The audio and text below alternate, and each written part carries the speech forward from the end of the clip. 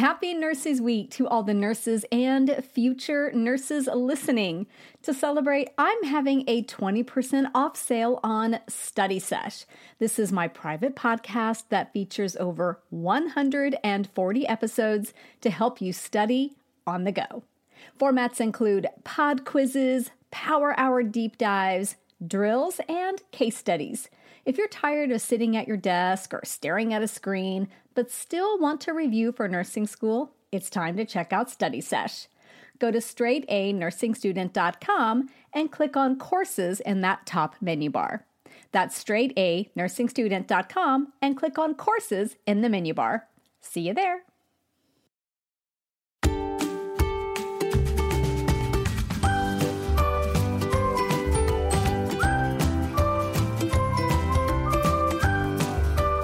Well, hello again, and welcome back to the Straight A Nursing Podcast. I am Nurse Mo, and I'm really happy to be here with you today, spending some time studying together.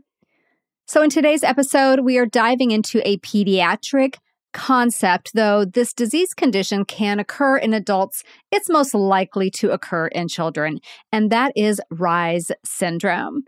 Before we dive into that, though, let's take a quick minute for a shout out, and this one goes out to Wanda, who says this. I recently started navigating Nurse Mo's Crucial Concepts Bootcamp, and I am loving every second of it. Prior to purchasing the bootcamp, I felt lost, confused, anxious, nervous, and didn't have a clue what was to be expected in this journey. Nurse Mo is a lifesaver. I love the interactive videos, the lectures, the easy-to-follow guidelines. It's so organized and well-structured. It has made my life so much easier. Highly, highly recommend. So thank you, Wanda, for taking the time to share your feedback about Crucial Concepts Bootcamp. I am so happy that you're starting school feeling less confused, anxious, nervous, and lost. That's exactly why I created Bootcamp, and I'm so glad that you're a part of it. So if you're wondering what Wanda is talking about, Crucial Concepts Bootcamp is my nursing school prep course, and I will put a link to that in the episode notes. So now let's dive into Reye's syndrome. So this is thankfully a rare condition, but it's also very, very serious. And it involves acute encephalopathy, cerebral edema, increased intracranial pressure, and fatty liver failure. So like a lot of conditions, the pathophysiology is not fully understood. But what we do know points to mitochondrial injury secondary to viral illness and the use of aspirin in young children. Note that it's not necessarily an aspirin overdose or a salicylate overdose that leads to Reye's syndrome. It's basically any use of aspirin that can cause Reye's syndrome later on. So in a study conducted in 2018, it was actually found that 80% of pediatric patients who developed Reye's syndrome had taken aspirin in the prior 3 weeks. Note that many times that aspirin use is directly related to symptom treatment of viral illnesses. So when you put those two together, you have a very bad combination that can lead to this serious condition. But note that it could be just the viral illness on its own, and it could be just aspirin on its own. But when they're together is when it's especially troublesome and especially high risk. So Reye's syndrome most commonly affects children age 5 to 16. I also saw 4 to 12. So just know that there's kind of a range there. And it's especially going to be affecting those who have a recent history of viral illness. So children age 5 to 16, and then especially those with a recent history of viral illness. Data spanning 1980 to 1997 from the Centers for Disease Control and Prevention showed that a recent history of influenza was present in 73% of cases. So having that flu virus is going to be most likely the virus that could lead to Reye's syndrome. It could also be varicella infections, which are chickenpox. Those were present in 21% of cases, and 14% of cases were preceded by gastroenteritis infections. So without treatment, Reye syndrome can be fatal, and death is usually due to cerebral edema. Children can also suffer long-term neurological deficits that range from mild to severe. Though the organs affected the most are the brain and the liver, any organ can be affected, and the complications of Reye syndrome are widespread. In addition to generalized neurological impairments and that increased intracranial pressure, complications can include fluid and electrolyte imbalances, hypoglycemia, hyperammonemia or high ammonia levels, coagulopathies including DIC, seizures, GI bleeds, pancreatitis, renal failure, respiratory failure, and sepsis. Though mortality from Reye syndrome has decreased drastically since 1980, the condition still has an average mortality rate of 21%, according to data I found at the Cleveland Clinic website. Early recognition and treatment are absolutely crucial for avoiding long-term complications and reducing the risk of death. So now that you've got a little background knowledge about Reye syndrome, let's dive into caring for these patients, and we'll use the straight A nursing latte method. So the first letter in the latte method is L, and that's for look. How does the patient look? What are their signs and symptoms? So there can be some variability for when the symptoms of Reye syndrome manifest, but they typically appear about 3 to 5 days after the viral illness onset. Now, some studies do show that the symptoms can appear up to 3 weeks after that viral illness. So the neurological symptoms with Reye syndrome, these are those hallmark signs and symptoms of the condition, and they are due to increased intracranial pressure and elevated ammonia levels, which is secondary to that liver dysfunction. So initial symptoms are typically things like persistent nausea coupled with an acute change in mental status, such as confusion, weakness, visual changes, hearing changes, and lethargy. As the condition worsens, that intracranial pressure is going to keep increasing, and symptoms can include progressively worsening level of consciousness, tachypnea, tachycardia, seizures, weakness or even paralysis in the arms and legs, fixed and dilated pupils, posturing, and coma. And then the liver is that other key organ affected by Reye syndrome. So in about 40% of cases, there will be hepatomegaly without jaundice. So the next letter in the latte method is A, and that is for assess. So how are we going to assess our patient? So when Reye syndrome is suspected, it's really important to inquire about recent viral illnesses and aspirin use. It's also important to ask about a history of Kawasaki disease because a key treatment for Kawasaki's disease is aspirin.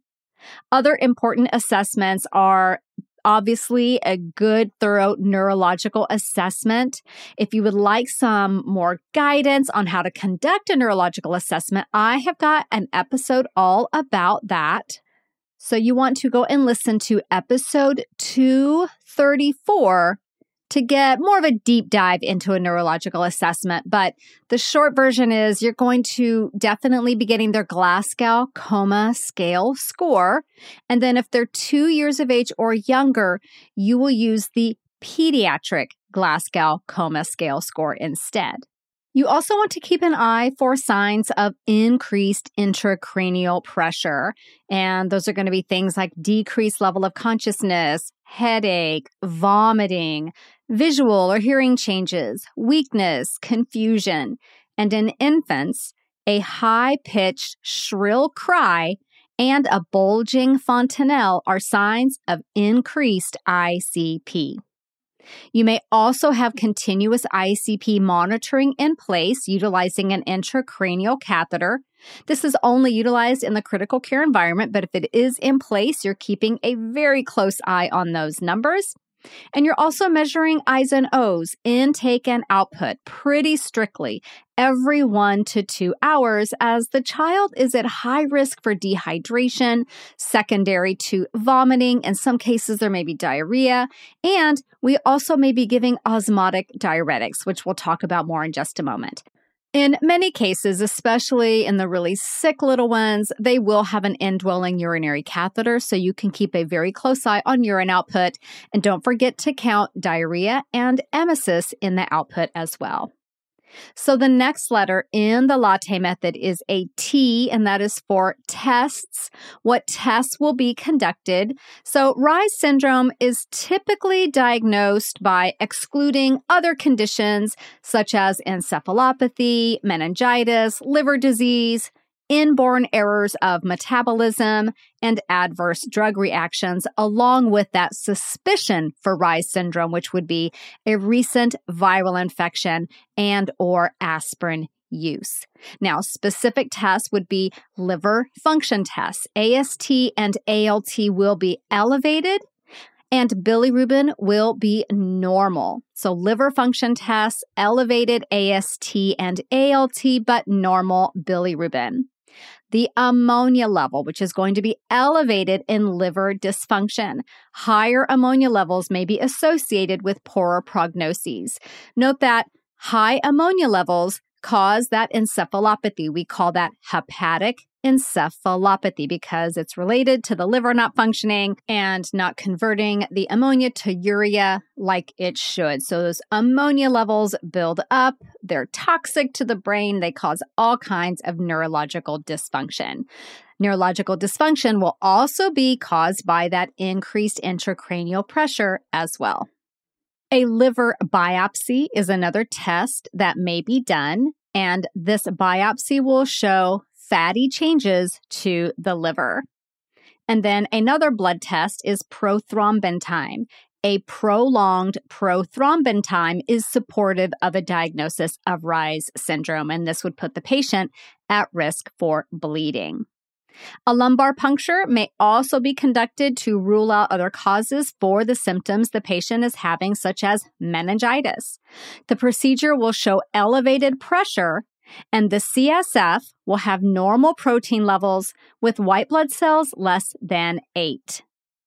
A skin biopsy could be conducted to diagnose metabolic disorders and fatty acid oxidation disorders. An abdominal ultrasound could be utilized to assess for hepatomegaly, that enlarged liver. And then imaging studies like CT scan or MRI will show that cerebral edema as that intracranial pressure increases. And then ongoing labs for our patient would be things like we'll keep an eye on the liver enzymes. We'll keep an eye on their coagulation studies.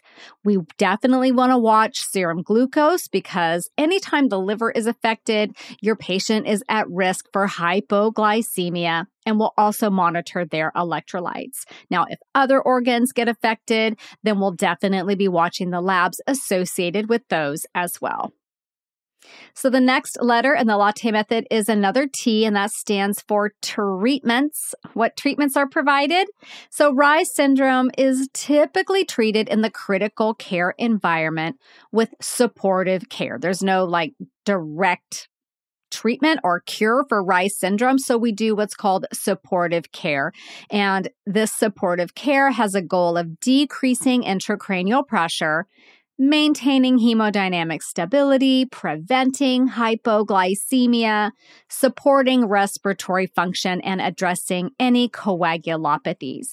So specific treatments to decrease intracranial pressure include things like the administration of osmotic diuretics, such as mannitol or hypertonic saline. To learn more about mannitol, make sure you go back and listen to episode 208. But basically, these are osmotic diuretics, and they're going to pull fluid from those edematous cerebral cells to reduce cerebral edema and intracranial pressure. We could also have dexamethasone administered to reduce cerebral edema. Other interventions to decrease intracranial pressure include keeping the head of the bed elevated and maintaining the head in a neutral position without any kinks at the neck, and avoiding any harsh flexion at the hips or any tight clothing or restrictive clothing around the midsection. Those kinds of things can increase intracranial pressure. Some patients will need fluid restriction. And in very severe cases, the patient may need a decompressive craniotomy, which basically is removing a section of skull to give the brain some space to swell so that it essentially can swell more safely without butting up against the constraints of the skull. And this decreases intracranial pressure. Now, a lot of patients with increased ICP will benefit from mechanical ventilation, and we can even hyperventilate the patient as needed to get ICP down. Now, this is not used long-term. It's typically used short-term to get the ICP down when it spikes up. We also want to maintain normothermia.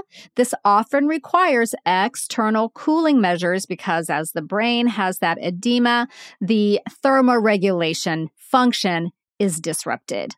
And many patients will require sedation if they're on a mechanical ventilator. You want to avoid the patient getting agitated, getting anxious, coughing, and fighting the ventilator. All those things will increase ICP, so sedation is typically necessary. Other supportive treatments may consist of a dextrose infusion to prevent hypoglycemia, vitamin K, platelets, or fresh frozen plasma to prevent bleeding and address that coagulopathy. You want to replace electrolytes as needed, replace fluids as needed to maintain euvolemia. So some patients may need fluid restriction, some patients may need fluid replacement. It's going to vary and depend on the patient. Administering lactulose can help remove excess ammonia levels. And in some cases, maybe dialysis will be needed to get the ammonia levels down. Anticonvulsants may be utilized to prevent seizure, and enteral feeding. If the patient's on a ventilator, they still need nutrition, so enteral feeding via a nasogastric tube. So again, even though there's not a specific cure for Reye syndrome, these supportive therapies will help get the patient through it, especially if we catch it early to give them the best possible chance of survival and a good neurological outcome. So the final letter in the latte method is E, and that's for educate. How do we educate the family? So the key education point for Reye syndrome is simply to avoid giving aspirin to children unless advised to do so by a physician. Remember earlier I mentioned Kawasaki's disease. Well, one of the key treatments for Kawasaki's is aspirin. So in a case like that, the physician may decide that the benefits outweigh the risk. But in general, you're going to teach your family no aspirin for kids. Alternatives for fever and pain management are acetaminophen and ibuprofen. You want to make sure that you teach the parents to read all medication labels to look for aspirin and salicylates, which can be kind of sneaky and may go by various names such as salicylic acid or methyl salicylate. Even something as innocuous as Pepto-Bismol contains both of these ingredients. So teaching the parents to read labels and to always discuss any new medications and any over-the-counter medications with their physician or their pharmacist.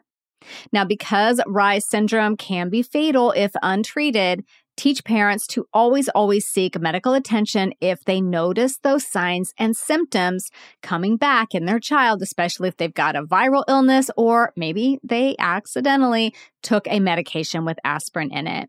Make sure they know what to watch for and that a full recovery is possible if Reye syndrome is caught and treated early.